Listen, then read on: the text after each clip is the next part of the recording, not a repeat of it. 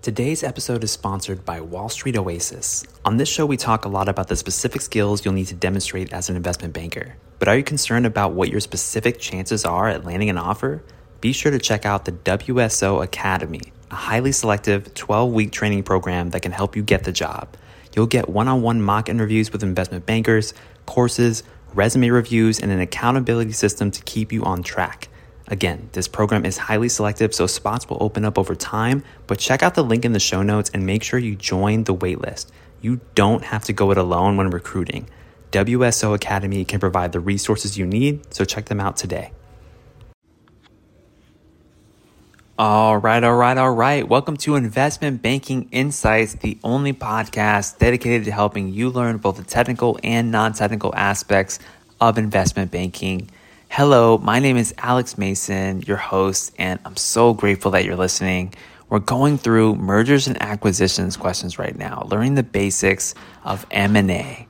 And we're looking specifically at this concept today of accretion versus dilution.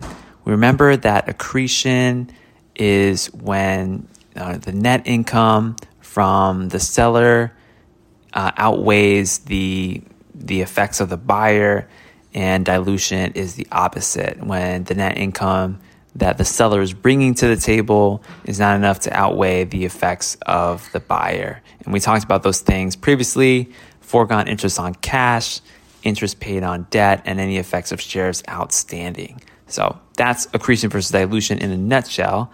But today's question, we're going to talk about a different nuance of that: accretive versus dilutive rules of thumb. Accretive versus dilutive rules of thumb. Do we have rules of thumb that we can use in these situations in order to determine accretion versus dilution in a particular deal? I mean, we've talked about how the buyer brings some things to the table in an acquisition and how the seller brings other things to the table. Is there a rule of thumb we can use to determine if an acquisition is going to be accretive or dilutive? Well, let's think about that seesaw analogy that we talked about before under a few different scenarios. Remember, we have the seesaw. On one end of the seesaw is the buyer. On the other end of the seesaw is the seller. And who's going to outweigh the other? If the buyer outweighs the seller on the seesaw, I mean, that's dilutive. The buyer is giving a lot in the acquisition process, and the seller is maybe not giving so much. That's dilutive. But if the buyer is giving a decent amount, but the seller is giving a lot, it's outweighing the buyer, then that's an accretive acquisition. So that's kind of how I think about it. Just that visual helps me. Hopefully it helps you too. So let's talk about some different scenarios for rules of thumb for accretive versus dilutive deals. Number one is a scenario of an all cash and debt deal. So let's say that a company is buying another company. It's putting up its own cash, or it's putting up cash raised via debt in order to buy a company. So if the buyer is paying using just cash and debt, then we can simply compare the foregone interest on cash plus the interest paid on debt from the buyer with the seller's pre-tax income. So we're comparing foregone interest on cash plus the interest paid on debt from the buyer with the seller's pre-tax income. So both ends of the seesaw there. Now, if the summed up interest is more than the pre-tax income of the seller, the deal is dilutive. But if the seller's pre-tax income is higher, then the deal is accretive.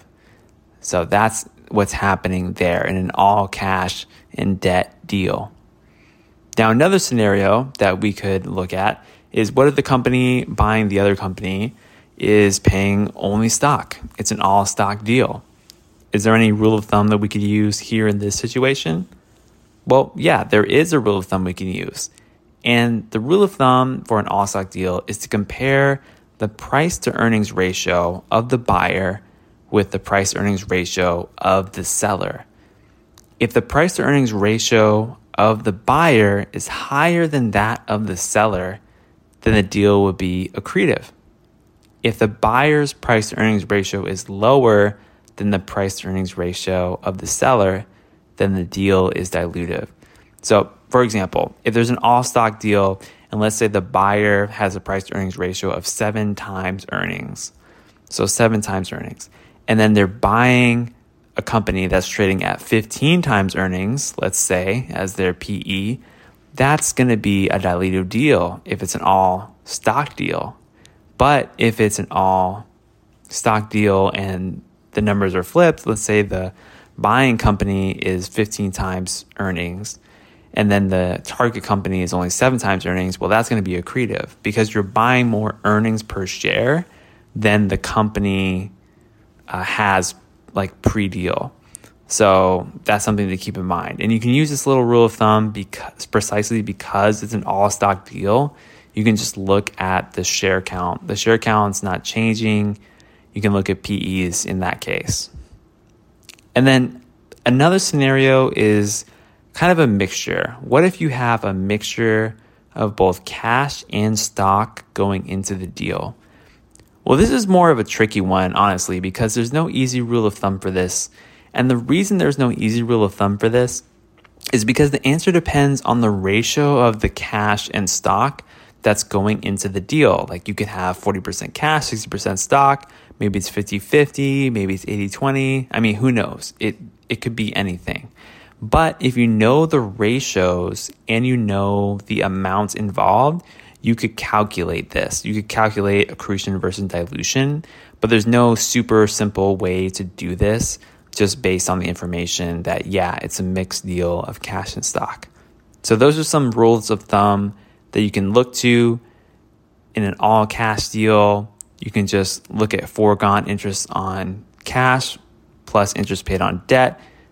Compare that to the seller's pre-tax income, and that'll tell you accretion versus dilution. If you have an all stock deal, just compare the price to earnings ratios of the two companies. And then if you have a mixture of cash and stock, sorry, but there's no super easy rule of thumb there. You're just going to have to probably calculate that. So those are some things in terms of accretion versus dilution.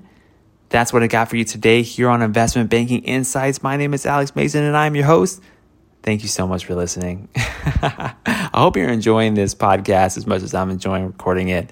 Thank you again. And I'm going to continue talking more about M&A here in these next episodes. So join me here for that. I'll see you next time, and I hope you have an incredible day.